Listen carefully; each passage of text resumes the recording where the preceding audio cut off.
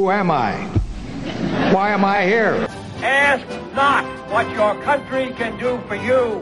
Ask what you can do for your country. I shall not seek, and I will not accept the nomination of my party for another term as your president. Tear down this wall. And the wall just got 10 feet taller. We're going to California and Texas and New York. And we're going to South Dakota and Oregon and Washington and Michigan. And then we're going to Washington, D.C. to take back the White House. Ah! Live from the Writing Center at Bethel University, it's Election Shock Therapy. We're back. Wow, that was like really hot. Yeah, I want to come in hot, man. Wow.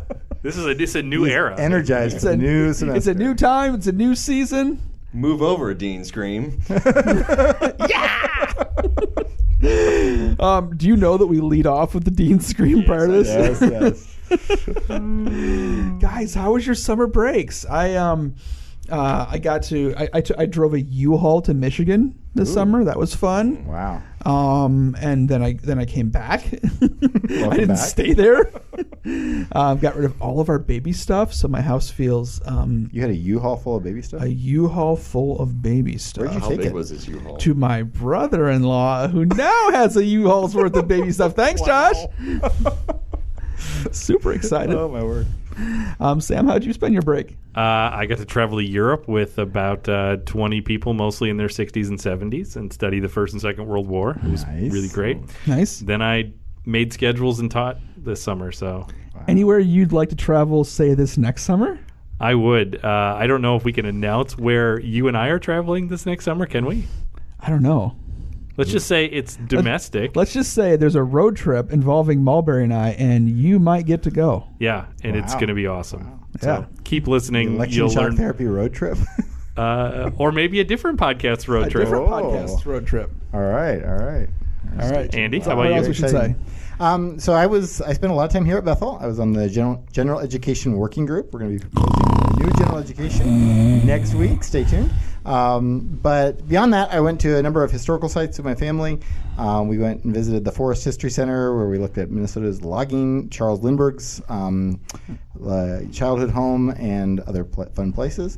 And went up to spent a couple days at the lake. My uncle and aunt have a lake cabin, and that was a lot of fun. Nice. So, lots of good family time. Do you fish? I do not. My children tried it with my uncle, and they were as successful as their father had been at their age. Just to say, not very. So, Okay.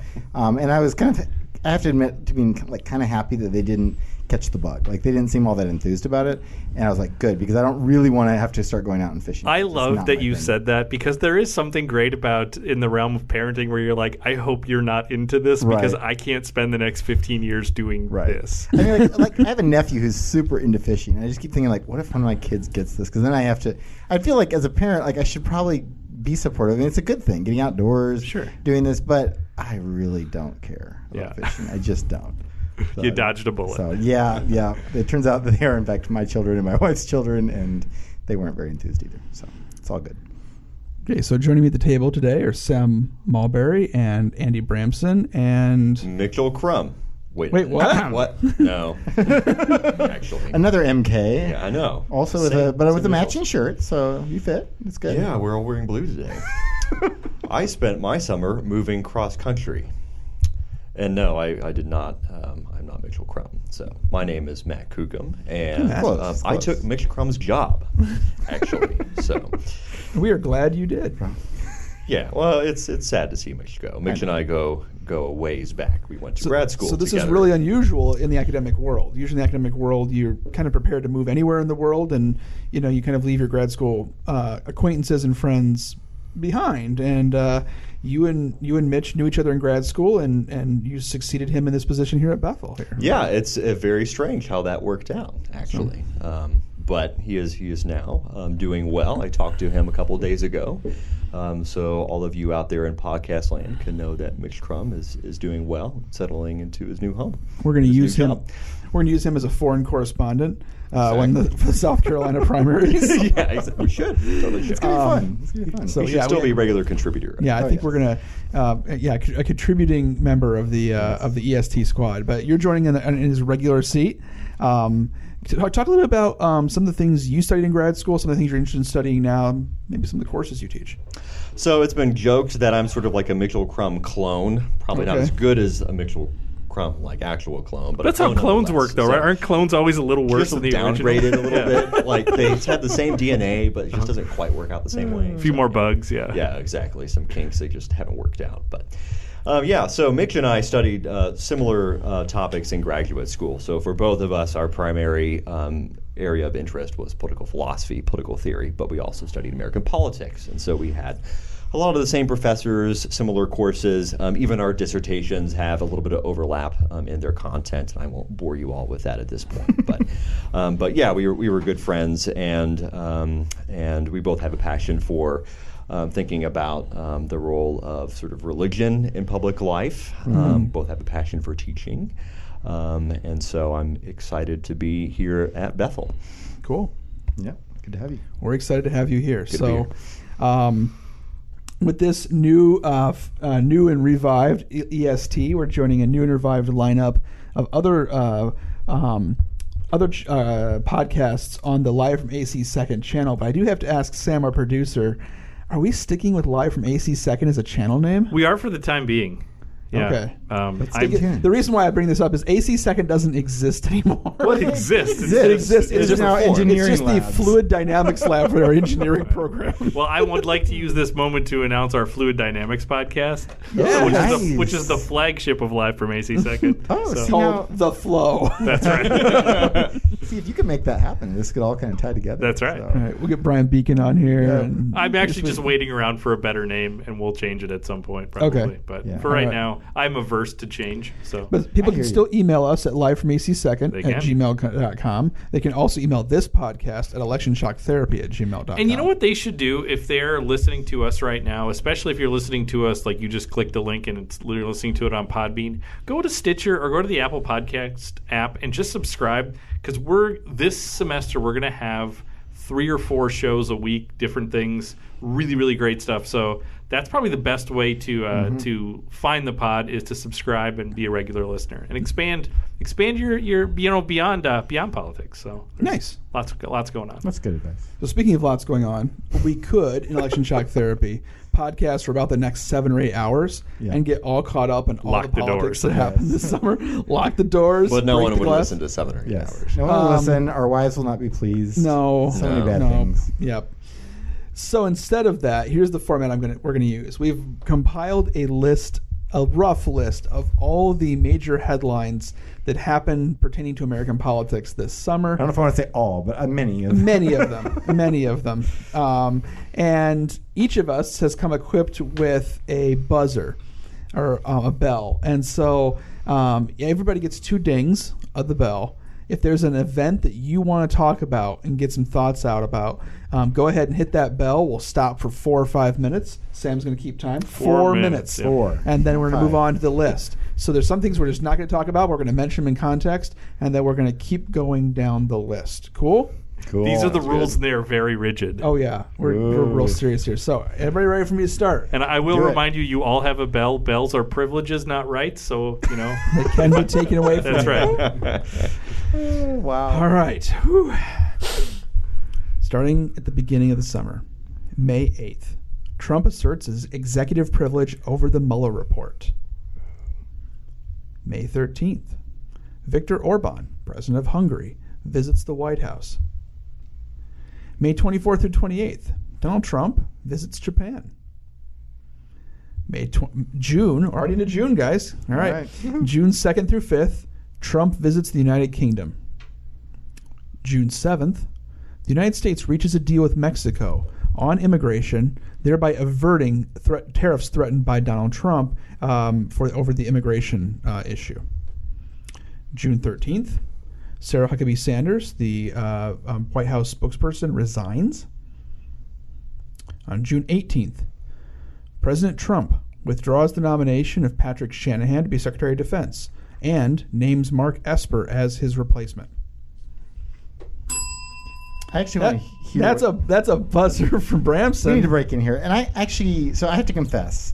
June 18th, I was in the middle of VBS at our church, and I kind of like totally missed God the church. help When I was you. reading your reports, I was like, apparently that happened. Yep. So, IR guy, I kind of want to hear about like your take on the whole Secretary of Defense drama over the summer. You put it on the list. I assume you have some take on this. So, yeah, I mean, it's at once both pedestrian and also incredibly important. And so, my take is this: Donald Trump, after Jim Mattis left, and now there's an added layer to this because Jim Mattis is now preparing to cash in, publish a book, and.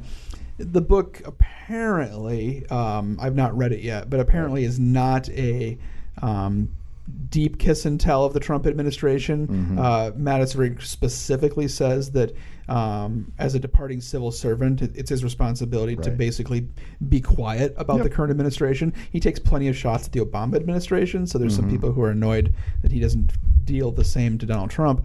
But with Mattis's departure, Trump initially went for quite a while, longer than usual, without nominating a replacement to the Secretary of Defense. The Defense Department is the biggest corporation in the United States, if you want to think about it that way. It has an enormous number of employees. It holds territory roughly equal to the size of the state of Pennsylvania. This is an enormous entity, and it had an acting secretary for a period of about 5 weeks, and then he nominated Patrick Shanahan. 5 weeks or 5 months?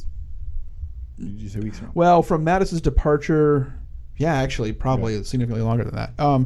And then Trump nominates Shanahan. Shanahan actually ultimately has to withdraw from the nomination because of some personal issues in his conduct and the conduct of his family. And so when it's not until June 18th that Trump finally yanks Shanahan's nomination and names Mark Esper, who will go on later this summer to be confirmed as SecDef. Confirmed quite easily. It's an interesting event because it kind of reinforces a pattern we've commented on this podcast about before, which is that there's a lot of turnover in the Trump administration. It feels like there's been a number of these people put forward who then have to kind of be set aside, have to be withdrawn from consideration. So it's kind of that ongoing sense of kind of turmoil in the administration. I don't have a comment beyond that. I just thought it was an interesting moment to note. In many ways, the Secretary of Defense is in general is one of the most important positions, and in particular for this president, who's leaned heavily on his Defense Department and has leaned heavily on his generals. Those generals are now gone, right? Kelly, Mattis, these folks have departed the administration. McMaster as well. Yes, this is an early one. Shall we move on, gentlemen? Yeah. All right. On June 26th and 27th, we had the first round of the Democratic presidential debates. I say first round. There were 2 full nights of debate, 20 candidates. There we go. Right. That's just a lot of people to have on stage. And I will confess, I did not subject myself to watching any of the Democratic presidential debates. I just watched highlights. Yeah, me too. Like SportsCenter highlights? Pretty Here much. comes Elizabeth Warren with the dunk. The politics version of exactly. Which is pretty much. Yeah, I'll tune in more when we get to like a narrower field. Here's the Harris takedown of Biden. Well, for real, actually. Yeah, that was the. It's easy to break up anyway because it's all like really short sound bites as it is. But. So Matt, I mean, like, for whom do these early debates matter? For whom does the bell toll? Yeah, exactly. That too. That's a good question. And in some ways, they don't matter a whole lot because we're really not in full-blown primary season yet. We're really getting close to that. Now that we're past Labor Day, people are starting to get back from their summer vacations and they're tuning back into politics a little bit more. But I mean, look, we're, the people who write about presidential debates and the political scientists that sit around tables and talk about presidential debates are the sorts of like dorks and nerds that like to talk about politics. And we are not representative of the general population, thank heavens. And so people really aren't paying attention a whole lot, especially in the middle of the summer, when you have these long debates, 2 nights back to back, and you have 10 people on stage both nights.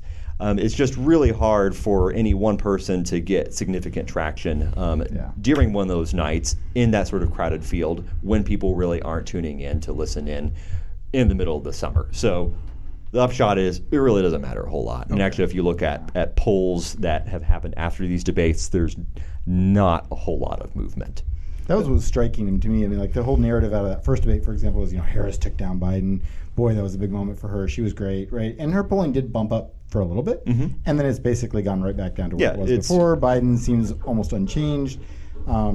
It felt like a whole lot of much ado about nothing, right? So, yeah. Do you think that these debates matter? They might matter for folks like you and I. Could they matter for donors? Are party leaders, thought leaders, money leaders paying attention to these debates? Is there a correlation between debate performance and fundraising? I'm not sure. I don't know if there's any figures on that. I mean, part of it too is these different candidates are fundraising in different ways. So Biden is flying into places purely for like a small elite fundraising gig, right? But some candidates have basically eschewed doing any sort of fundraising with big donors, and they're going solely for the small donors. And so who's doing that? Bernie is. Bernie is. Warren? She doing it? Trying to remember Warren. I'm not so sure if I know she. I want to say yes. She's relying more on the small donors. Now that's a change for her previously because previously she had done fundraising with big donors, and she sort of got dinged on that for being hypocritical. So she's moving more towards the small donors. But Biden, is still going for the big donors. So I guess it depends on which sort of candidate you're looking at. But. Shall we continue, gents? Might as well. All right. You guys are doing great on the clock, by the way. All right. So. Thank you, Mr. Clock Enforcer. On June 27th, the Supreme Court ruled against the Trump administration and blocked the inclusion of a question about citizenship on the U.S. Census. The U.S. Census is slated to kick off here in 2020. Very important census. On June 30th, Donald Trump salved his wounds there and visited the demilitarized zone between North and South Korea. It's always fun. All right. On July 12th, some more personnel changes. Labor Secretary Alex Acosta resigned from the Trump administration, primarily because of criticism over a plea deal that he worked out when he was a prosecutor with Jeffrey Epstein some decade or so ago. Jeffrey Epstein, now deceased Jeffrey Epstein, was currently under indictment for multiple charges of sex trafficking. On July 14th, Trump, I didn't even know how to write this headline up, guys. Trump and the Squad begin their official feud. Bizarrely, this has nothing to do with Taylor Swift. I'm going to ring this. I'm going to ring this in on this one. Guys, what are we talking about here? What is going on? We should start by saying, who is the Squad? This is you, man. You know what we're talking about, though, right? It rings a vague bell. I tried to ignore some of this news over the summer. Good for you, man. I get tired of too you. much. Okay, so Trump there are several female members of Congress, the House. Oh, that Squad, yes. Right. What Squad did you think I was talking about? That was the the women's national like team, a K-pop band. He did actually also have right. That's what I'm saying. The women's national team. So there's so many squads. The victory on there too. My goodness. Okay, the Squad is Ilhan Omar, Alexandria Ocasio-Cortez of New York, Ilhan Omar of Minnesota, Ayanna Pressley of Massachusetts, and Rashida Tlaib of Michigan. That Squad. Yeah. Good grief. Not Megan Rapinoe. No, although we probably should talk about Ms. Rapinoe, or at least we will on the 252. That's right. Tune in tomorrow. Okay, these four female members of Congress were singled out by the president for vitriol, and were I don't know if I want to even do a blow by blow of the back and forth and the tweets and things, but the rhetoric from the president, or the rhetoric that the president tolerated at some of his rallies, which included chants of "send them back," right? Which is very disturbing. these are all four of these women are U.S. citizens, and They're in Congress. several of them are native-born U.S. citizens. How about Three One of the four. Three of the four are native-born U.S. citizens. Yep. So the notion of sending them back carries deep racial animus and overtones. Is there more to read into this? Does this say something about the climate of politics in the United States right now? Is this bespeak a larger political rift on issues of race and gender in American politics? Or is this unique to the Trump administration? I mean, I think it speaks to. I mean, it's a microcosm of what's going on in our current media climate. I think. I think Trump and the squad need each other to exist. Yeah, you can't. It's very Hegelian of you. Oh, it is. It is. But I think. I mean, so Trump came on the scene and became, a national political presence, obviously before the squad were even elected for the most part. True. But Trump, in some ways, owes his existence to certain sorts of views and rhetoric that the squad represent. And Trump represents a popular backlash amongst certain Republicans and conservatives to that. Yep. Trump and his rhetoric is the reason why I think the squad basically has come to gain the traction that they do. It's hard to imagine the squad existing in the way they do now, and even like with that sort of the unity that they seem to have, the rhetoric that they seem to be using. It's hard to imagine them existing if Trump was not president. In the way, so they need they owe each other their existence in some fundamental way. I mean, so one of the things that's been interesting to me tracking these particular congresswomen, especially AOC, right, is the way she gets into fights with her own leadership, right? Not sort of setting Trump aside for a moment, right? You have people like Nancy Pelosi and Dianne Feinstein, neither of whom I would describe as sort of a middle of the road moderate, right? I mean, they're both quite liberal politically, but she's gotten in prominent fights with them, right? Because it's that same kind of like, we're going to do it in a very particular way right now, and it's the only way to do it, instead of like we're going to work incrementally to, in Weber's terms, do this long, slow boring of boards that is, the political work, right? So I think that's right. I mean, I think that those kind of extremist reactions on both sides, they're sustaining each other and they're allowing each other to exist, where the kind of more deal makers of politics are struggling to get traction. All right, Sam is ringing us out of that one. I have more I could say, but we're going to move on. We've already mentioned that Mark Esper. Oh, I'm sorry. On July 22nd, I want to get ahead of myself here. On July 22nd, a bipartisan deal was reached in Congress to kill spending caps. The Democrats get more domestic spending. The Republicans get more defense spending. This is functionally the end of sequestration. Yay. Okay. Important budgetary matters. Mark Esper was confirmed as Secretary of Defense 90-8, not a close vote, on July 23rd. On July 24th, Robert Mueller testifies before the House Judiciary and Intelligence Committees. It's Mueller time. Nobody? I only have nothing one thing left. All right, he's saving his ding. All right. My ding. Yeah, me too. July 26th, the Supreme Court rules that Donald Trump and the Trump administration can divert funds from the military to use to build the border wall. And so far, $3.6 billion have been diverted. Yeah. June 27th, the Supreme Court overturns lower court rulings that block partisan gerrymanders. That was a slow boil towards a ding. All right. Mr. Gookham. Well, I mean, so there's, a number of Supreme Court cases that came down that we could talk about. Some of them have more immediate political implications than others. So I didn't ding the bell on the Supreme Court's decision to block the citizenship question on the 2020 census. But I think we should at least talk about one of these decisions. And so basically, the short version is the Supreme Court said that the federal courts specifically, don't have any jurisdiction over the drawing of legislative districts by the states.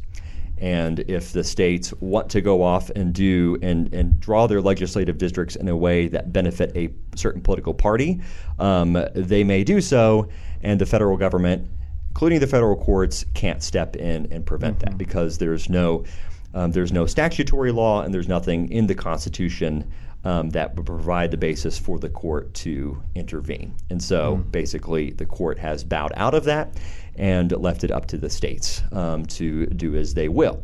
And since then, you've seen actually some cases brought before state courts, which in some states do have jurisdiction over that matter. And this is important because we have a census that's coming up in a couple of years, in which whenever there's a census, basically we count up the number of people in particular states, and that determines how many seats they get in the House of Representatives.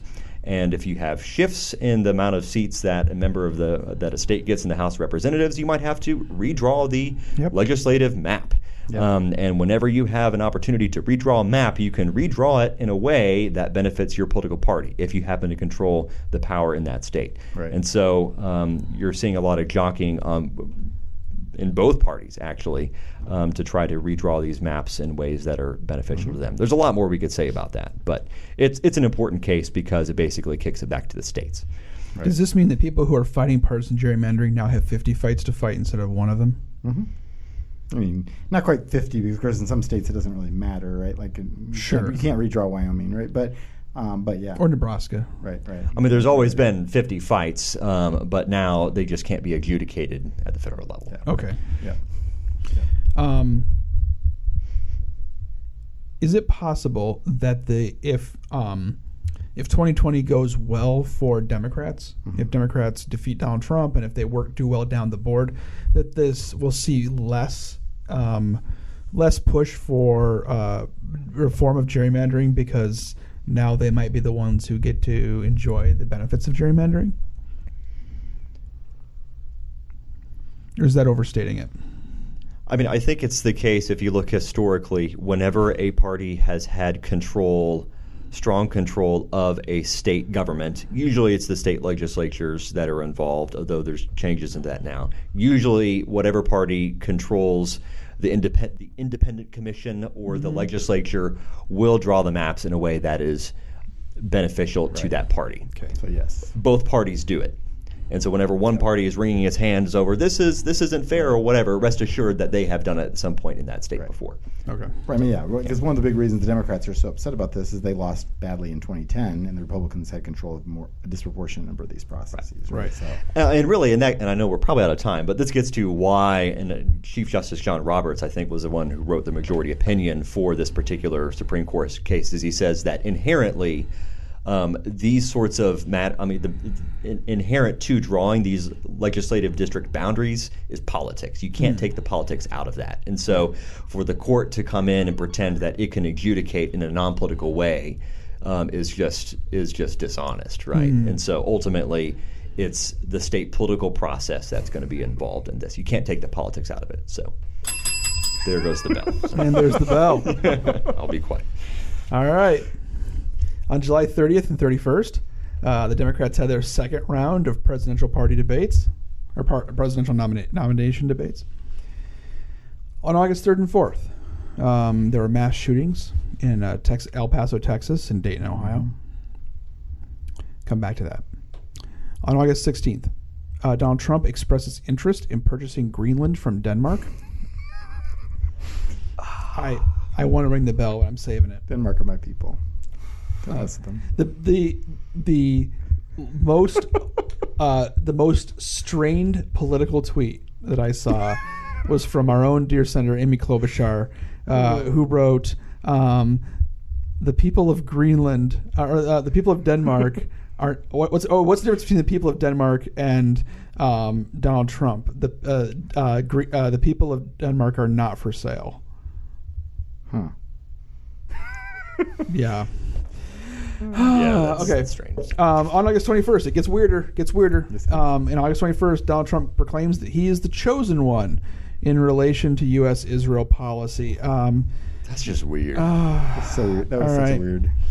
On August 24th, Donald Trump attends the G7 summit in France. Bless their hearts. And invites Russia to rejoin. We should add. Yep. Iran showed up, who were invited by France, and apparently nobody else knew that. Awkward. It's like, So does everyone get a +1, or how does this work? I know, that's what I was kind of wondering. I was like, does everyone get to bring Your their significant BFF? other. Nope. Nope. Well, if you're the host country, I guess you can do whatever guess you the can heck have a want. little- Whatever you want. This is our special visitor. On August 29th, Donald Trump announced the establishment of U.S. Space Command, a long-promised military establishment. On August 30th, Donald Trump tweeted what appeared to be a high-resolution image of a failed Iranian missile launch. It appeared as though he were taking a picture of his own screen in the Situation Room. Phones are not supposed to be in the Situation Room, but Oh, well. again, deep breaths. August 31st, there was another mass shooting in Midland and Odessa, Texas. Following this mass shooting, in conjunction with the El Paso and Dayton shootings, Walmart announced they would be pulling ammunition out of all of their stores. That's mine. I'm actually glad you're digging on that, because I do kind of wonder with these shootings and with some of the movement with that and NRA shifts, if are things changing? I mean, it always feels like we say the same things, the same people line up in the same places, and then nothing really changes. But I did wonder after this one, is this an important shift between this and some of the things shaking the NRA? So I'd be interested to hear what you all think of that. A shift in public opinion specifically? Or Well, I think something public else? opinions. No, I don't think public opinions change so much. But I think I'm more thinking about, like, is it changing the balance of power with, like, the NRA's kind of significant influence on politics that might free things up to actually impose a few more regulations on gun control? I don't know. Like, I was just curious, like, with some of the stuff that's shaking the NRA, and then plus the kind of Walmart moves. That suggests at least a little different kind of response than we've had in the past. I do think we're likely to see some modest reforms here for a couple of reasons. The NRA remains a very potent lobbying organization, but as an organization itself, it's fallen on hard times. Quite literally, the organization is bankrupt because of financial mismanagement. Right. And as a consequence, it itself has less leverage to bring to bear on Congress. At the same time, one of the things we often, and I'll look to Matt here to weigh in on this, but we look at certain kinds of wedge issues as ways of opening up the possibilities of reform and on contentious issues, and people seem to be clustering around the idea of red flag laws and the idea that people could report potentially unstable individuals, and that those unstable individuals could, with cause, have firearms taken out of their hands before something violent happens. This is a very modest, minor reform, but is one that enjoys 89% approval amongst the American population. Right. And that seems like it is a real shift. Americans haven't moved nearly as much on things like assault weapons, mostly because we can't figure out what an assault weapon actually is. And we've moved a lot less on other kinds of more radical gun control measures. But it seems like we probably will get some legislation on something like red flag laws, I think. Yeah, I think that's right. Now, whether or not that happens in this particular legislative term before the general election next fall, that's up in the air because there's little appetite, at least in Congress, for actually getting anything done because neither party wants to give the other party anything that it could point to as a success. That said, perhaps you could get some sort of deal on something, on some smaller incremental reform, maybe before November 2020, maybe afterwards. I think what's going to be perhaps one impediment to that there is that in some ways Congress is more polarized than the country on a variety of issues. That is to say that the members of Congress vote in a more polarized fashion than the actual general populace is. And the reason for this in some ways is because the members of Congress are worried that they're going to get primaried by someone further to the left if they're a Democrat or further to the right if they're a Republican. They're going to get defeated in their primary by someone that is more ideologically pure, and they're going to worry about that. So I think that they're going to have to overcome that hurdle, I think. I agree. Stay tuned. We'll see if anything comes up. On September 6th, at the age of 95, not 1995. It seemed kind of like close. it. At the age of 95, former Zimbabwean President Robert Mugabe dies. Okay, I'll ding on that. There we go. One international news story beyond our own borders here. So Robert Mugabe was such an interesting figure in African politics, and I added this to the list because I thought we should acknowledge it. Mugabe, fought against the kind of white colonial government that had, was imposing minority rule over his country, and was successful. And in his early years, actually showed some tendencies toward compromising with white settlers, trying to make it work Despite for some everybody. pretty aggressive rhetoric. Despite some pretty aggressive rhetoric in the fight, and so early on he had actually positive, there were a lot of positive takes on him, and then it just went badly from there. He became more and more power hungry, more and more sort of stealing the resources of his own country, doing things ostensibly just to sort of bring about justice, but they really just destroyed the economy, destroyed any sense of, how did things work in Zimbabwe, and he really. He really laid his own country very, very low, and so it was kind of an interesting moment as Zimbabwe's kind of reflected on his legacy. On the one hand, he's the guy who led them out. He's kind of their George Washington in some sense, right? He beat the people who had oppressed them, and yet he was also the one who kind of laid waste to their country for his own benefit and for his own power, and tried to put his wife in power, which was the thing that actually ultimately brought him down, because people were worried about him, just sticking her in there, and so. It's kind of in some ways kind of reminding people of the highs and lows of African politics this week. As we've reflected on Mugabe, and Zimbabwe tries to figure out how do we think about this guy. Andy, would you characterize Mugabe as the prototypical minimum winning coalition type autocrat? Yeah, he was definitely the what sustained him in power, what ultimately brought him down was, he had the armed forces, right? Yeah. He had military forces that could enforce his will, right? So you can kind of think of, George Orwell's Animal Farm, right? How does Napoleon win? Not because he's persuasive or has superior ideas, right? But because he's got the dogs, right? And the dogs take care of business anytime anyone tries to argue with him, and everyone learns you don't argue, right? And that's basically how things worked with Mugabe, right? He had forces who could carry out his will. What brought him down in the end is that they abandoned him. They just decided, first of all, he's 93, right? And this becomes a problem for all aging autocrats, right? At some point you realize, this guy is going to die, and so when do we want to, bail on him? This happened to Mubarak in Egypt. It happened now to Mugabe, right? And I think the rumors that he might put his wife in charge instead of one of them became too scary, and they decided they better, step in and take over before he did something they didn't want. I think that really was his big trump card at the end. All right, I think we're out of dings, guys. We're almost to the end of the summer. On September 7th, Donald Trump canceled peace talks with the Taliban, which made everyone say, "We're having peace talks with the Taliban?" Yeah, exactly. That had been going on for a year. Really? Yep. It seems. So this was a badly kept secret in D.C. that the United States was actively talking to the Taliban. Various reporters had been talking about these reports. They were never officially acknowledged in Washington. Right. But yes, the United States was in active talks with the Taliban, and Trump had even planned to bring representatives of the Taliban to the United States for talks here in the United States. This was going to be one of his, kind of in the same mode as his meetings with Kim Jong, the little rocket man, Kim Jong Un of North Korea, sort of like a photo op. But the Taliban realized that Donald Trump needed a photo op with them more than they needed a photo op with Donald Trump. Wow. And they pulled out of the talks, and he angrily canceled the talks on Twitter. I'm sure the Taliban are also very active on Twitter. They probably are. No, they are, in fact.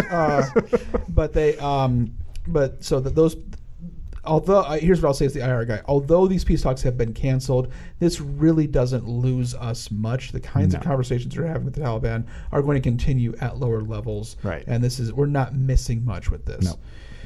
On September 10th, which is today, breaking news. John Bolton is Donald Trump's national security advisor. No more. He is departing from the administration. And to much ignominy, he and Trump could never get on the same page in terms of their foreign policy. So, in some ways, the amazing happy thing trails, John Bolton. John Bolton is that he lasted as long as he did, because he was such an awkward fit for When you think back to how Donald Trump campaigned in 2016, I mean, he was exactly the kind of Republican that Donald Trump loved to slam in slamming the Bush legacies. Can we say really quick what we mean by that? Because Trump is fundamentally a nationalist populist with strong isolationist tendencies. Yeah, absolutely. He does not. I mean, he's not one of these Republicans who desperately seems to want to get involved in wars all over the place, right? I mean, he wants to have kind of strong America, fortress America, but you kind of stay here, right? Exactly. And John Bolton was like absolutely the kind of guy who never saw a war he didn't like, right? I mean, he personally disagrees with being labeled a neoconservative, but he shares a lot of the views of neoconservatives, right? And probably is just being irascible by refusing to be labeled as such. But irascible is maybe we should explain what neoconservatives. Yeah, neoconservatives believe basically that the use of American power should be applied towards the spread of democracy. Right. The democracy and also open market capitalism is itself a moral good. And spreading those things around the world is the obligation of a powerful country like the United States. Right. And we should use force if necessary. So we should use force to make Iraq into a Western-style democracy. Yeah. We should use force to make Iran into a Western-style democracy. And those are moral good things that we ought to do. Which fit very well with the kind of the George W. Bush way of thinking about the world, but way more awkwardly with the Donald Trump way. Absolutely. And to be noted, awkwardly with a Bernie Sanders or Elizabeth Warren. In some ways, although neither of them, both of them would recoil at this, John Bolton would be best suited in a Joe Biden presidency in some kinds of ways. Yeah. So Biden, Guys, Bolton? Almost certainly not. I'll go even. John Bolton also is extremely skeptical of multilateralism, which Joe Biden is not. John Bolton famously said that you could lose 10 floors of the UN building in New York and no one would notice. Right. And Joe Biden, by all accounts, is a believer in multilateralism and international institutions. Totally. Right. And I suppose that's one area in which Bolton and Trump actually did agree. Is Correct. Because Trump Absolutely. also is very skeptical of multilateralism. He's very much interested in bilateral agreements that he can produce through his own ability to cut deals. Right. I think that you're absolutely right. That was their common ground. And where they disagreed is like, what do you do beyond that? How do you use that power? Yeah, so. That and the nationalism. They agreed on that, but what to do on the world stage is where they seem to disagree. Right. All right, so we've got one more thing before we break for the day. And I'm actually going to call on Sam here. Oh, no. He's still here. as our non-political scientist, which is always important as a reality check for us, calling us out on things that we thought were true and just may not have been. Is there something that you are paying attention to in the political world this upcoming fall? Something that you want to keep your eyes on? Well, I talked with you guys today, or it was yesterday at lunch. We were sort of planning this, and I was trying to think of the questions that I was asking you. So I'll maybe just throw one of the questions I asked you guys out, which is kind of what do you expect from a sitting president who is up for re-election in terms of is this sort of like a contract year in sports where you try to like put your best year out there because this is the recency bias, swing for the fences, right? I mean, or is this the kind of year when nothing gets done because nobody wants to have their name on something, right? Or enough people don't want to have their name on something that nothing gets done. Like what to expect in a year where the president is both being the president and applying for the job of president, right? I would say look for two things in that, and then the first would be presidents in the year preceding election oftentimes try and engage in more foreign affairs, foreign policy. That's especially true in the second administration if they get reelected. But we've already seen this summer that Donald Trump has taken several trips. Is that because in foreign affairs you don't need the cooperation of Congress? That's exactly right. And that leads to my other point as well, which is I think that you be prepared to see Donald Trump undertake some executive actions this fall because he doesn't need congressional approval for executive actions. I think the redistribution of money to build the border wall is one example of that. He'll be able to go into the 2020 election saying, I built the wall. I promised I would, and I did. And I did it without Congress. Yeah, another thing to look for is that don't expect him to fundamentally try to change course and pivot towards the middle in either his rhetoric or his policies. His strategy all along has been to pursue policies and use rhetoric that that appealed to the 41, 42, 44% of people who strongly support him. Right. And his bet is that if he is able to continue pushing those policies, and if he continues to pursue that same sort of rhetoric, that he's going to be able to drive out his base in sufficient numbers to overcome any sort of advantage that the Democrats might have with independents. That barely worked for him last time around in 2016, and it seems to be that he thinks that it's going to work for him again because he has not changed strategies in the past 2.5 years. It remains to be seen if that's actually going to work, but given that he has not shifted so far, I would be surprised if he shifted now. Yeah. He'd be smart to shift now. I'm not sure if he will. Yeah, I agree. And I think what I'm looking for is just, a lot more of this attacking of the opponents, right? Especially as the Democratic field narrows. I expect Trump to spend more time sort of taking shots at people he thinks are likely to emerge. Right. That is one of the things. He's been very effective at. So is there something we can read into the people he chooses to go after, or not necessarily? Is that a sign that either he finds them to be more of a threat, or that they're just doing better in the polls? Or I think the polls. Okay. Yeah, I think that's. I would say the other way around. I would say that he responds viscerally to who he thinks is threatening. Sure, but I also think he's very impressed by polls. So he's going to find the people who are doing well in polls more threatening. He keeps a very close eye on polls. Yeah.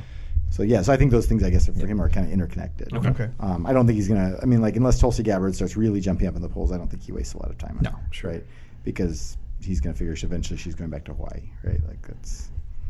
Let's just use that as a for instance, though. Like, if he were to do that, does that potentially help that candidate in terms of getting them attention? And absolutely. Yeah. Okay. Yeah. Absolutely. So is there a degree to which he could game?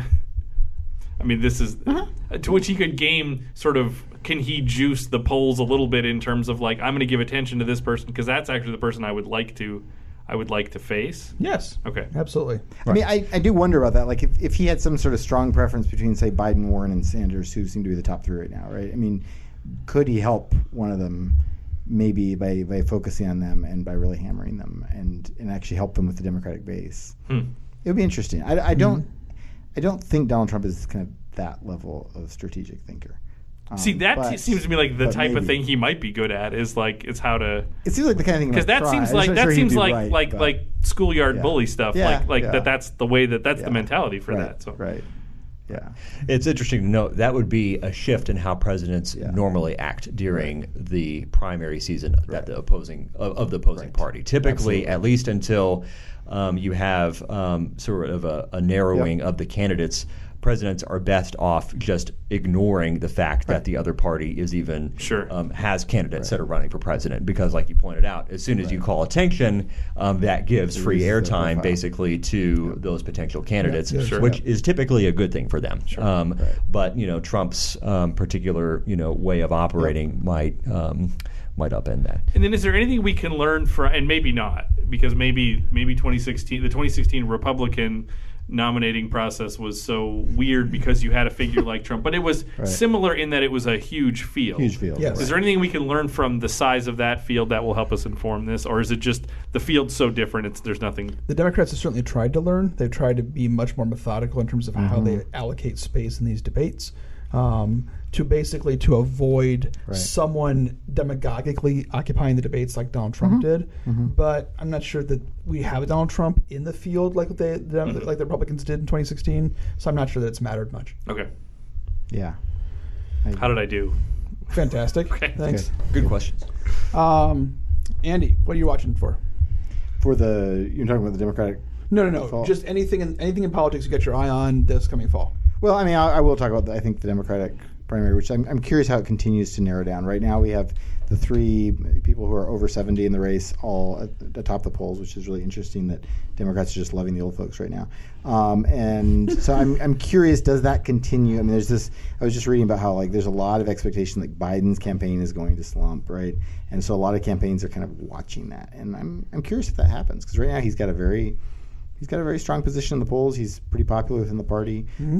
He's somewhat insulated against the kind of what we might call old man mistakes because he's always made those mistakes since he was a young man, right? And so, it's hard to tell what's like Joe Biden is 76 and Joe Biden's just Joe Biden, right? And so I'm kind of interested to see how that plays out, and if any of the other kind of people who are further down get a chance to make a run. We've seen that in past, in particular Republican races where people got this sort of burst of popularity. We saw that early on with Pete Buttigieg, but will that happen with anyone else? Are we likely to see the field narrow significantly before Iowa, or have we kind of had our winnowing at this We already had a winnowing.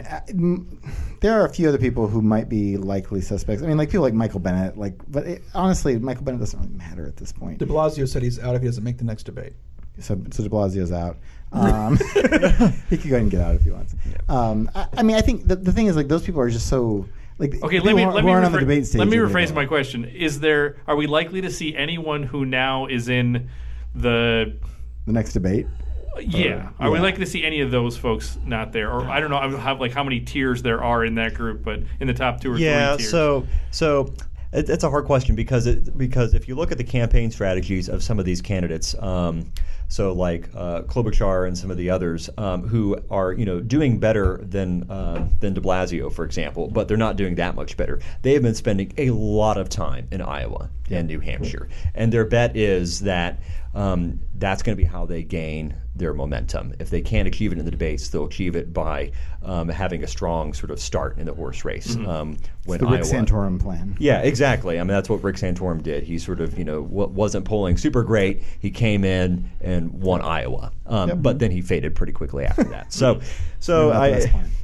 You might see some of the people in the lowest end dropping out, but I still think you'll see some of them that are polling only 2, 3, 4%, stick it out through Iowa, at least just because they've already spent so much time building organizations there and visiting there. Sure. So, I agree. I think the next big winnowing is probably after Iowa and New Hampshire. Yeah, you'll see a few drops, but.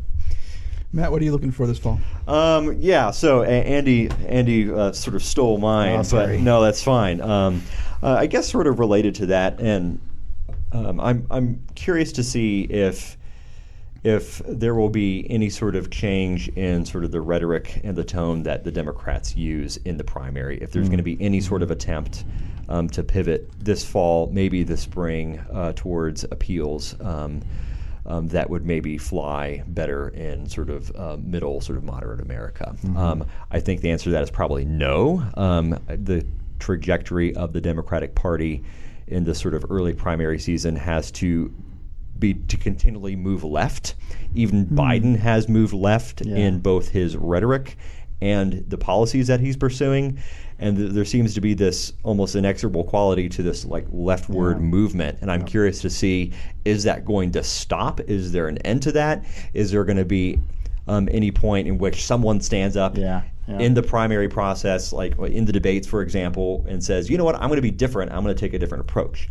I have doubts about that, but I'm curious to see if anyone's going to try that tack before Iowa.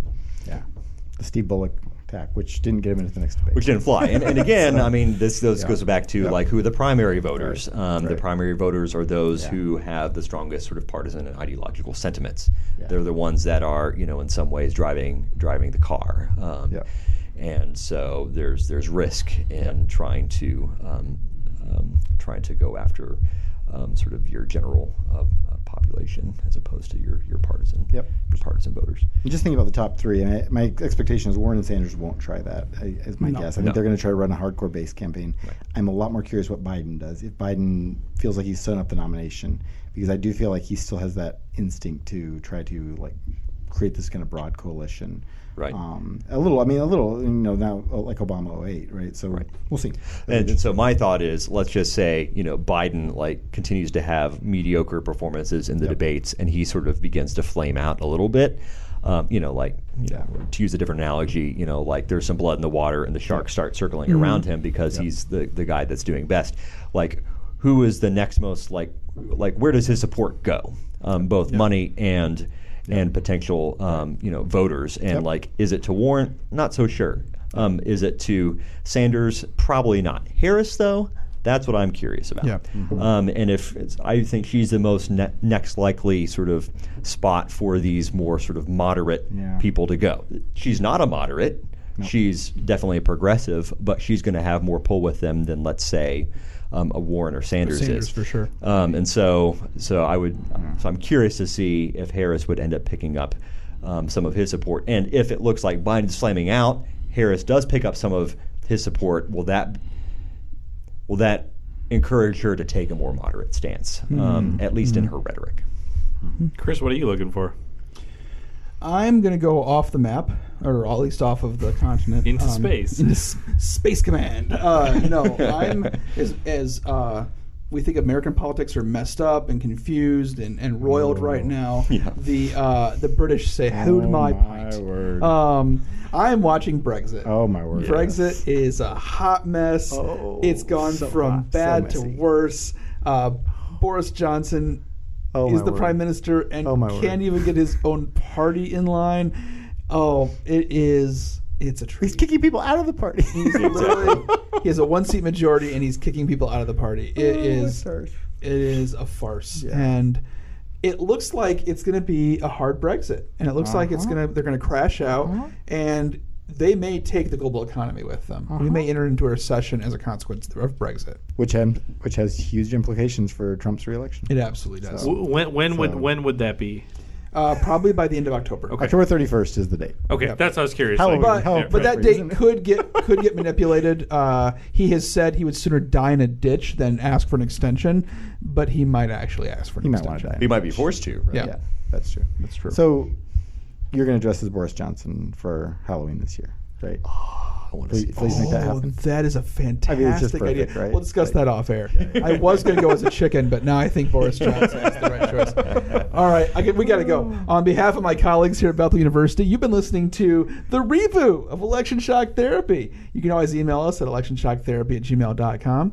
Thanks for listening. Subscribe to the channel. And on behalf of my colleagues here, allow me to say one more time, go Royals.